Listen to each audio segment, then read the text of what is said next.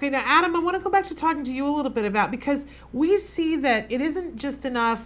There are different skills that we have to have. We have to be able to get a job, and we also have to be able to keep a job, which is sometimes difficult.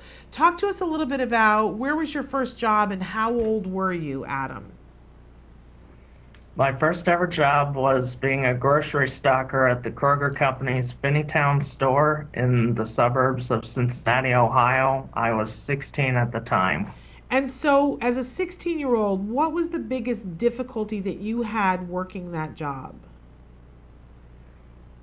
My biggest difficulty was communicating with my direct supervisor, who I felt never listened to me attentively.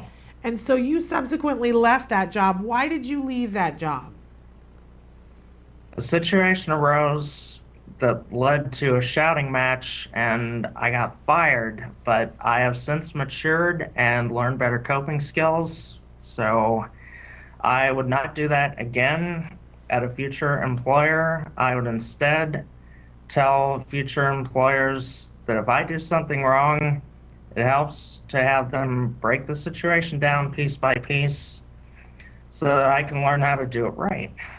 I'd And just like to add on to that. Adam yes. has done such an incredible job with his professional development, and he's very insightful on how his condition affects his work.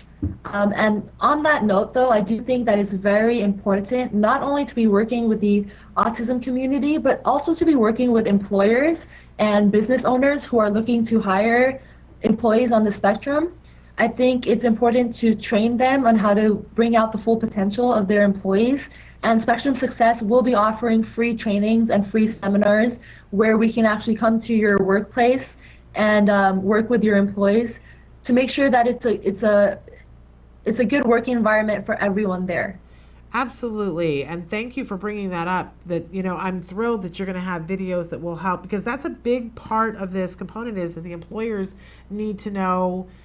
First of all, they need good training no matter who's coming through the door, but in Right. particular for our individuals who are on the autism spectrum, with just a little bit of training, which will help them to be better with all of their employees, they'll find that individuals who are on the autism spectrum are often far and away the best employees once given a Exactly. chance.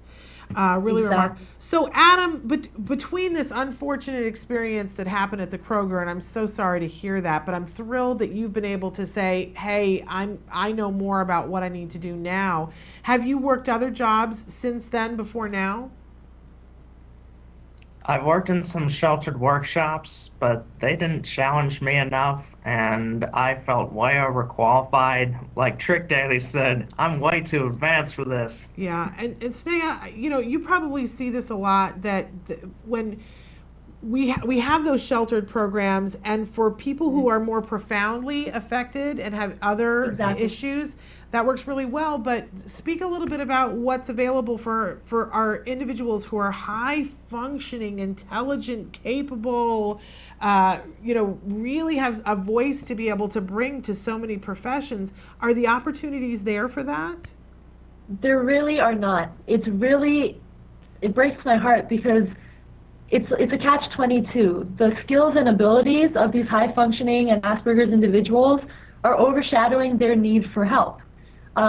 Like you said, these individuals are amazing at the work that they do and at the job itself, and any employer would be lucky to have them at their job. It's just a matter of some social and communication skills that sometimes create miscommunications or misunderstandings in the workplace that don't allow them to stay at the job long term. And I think that right now the programs that are available, oftentimes they will have maybe a partnership with different businesses, and when there's an open position, they'll fill that position with the employee, which is a great first step. But if somebody is able to do web programming, for example, why are they being placed in a Subway sandwich shop making sandwiches?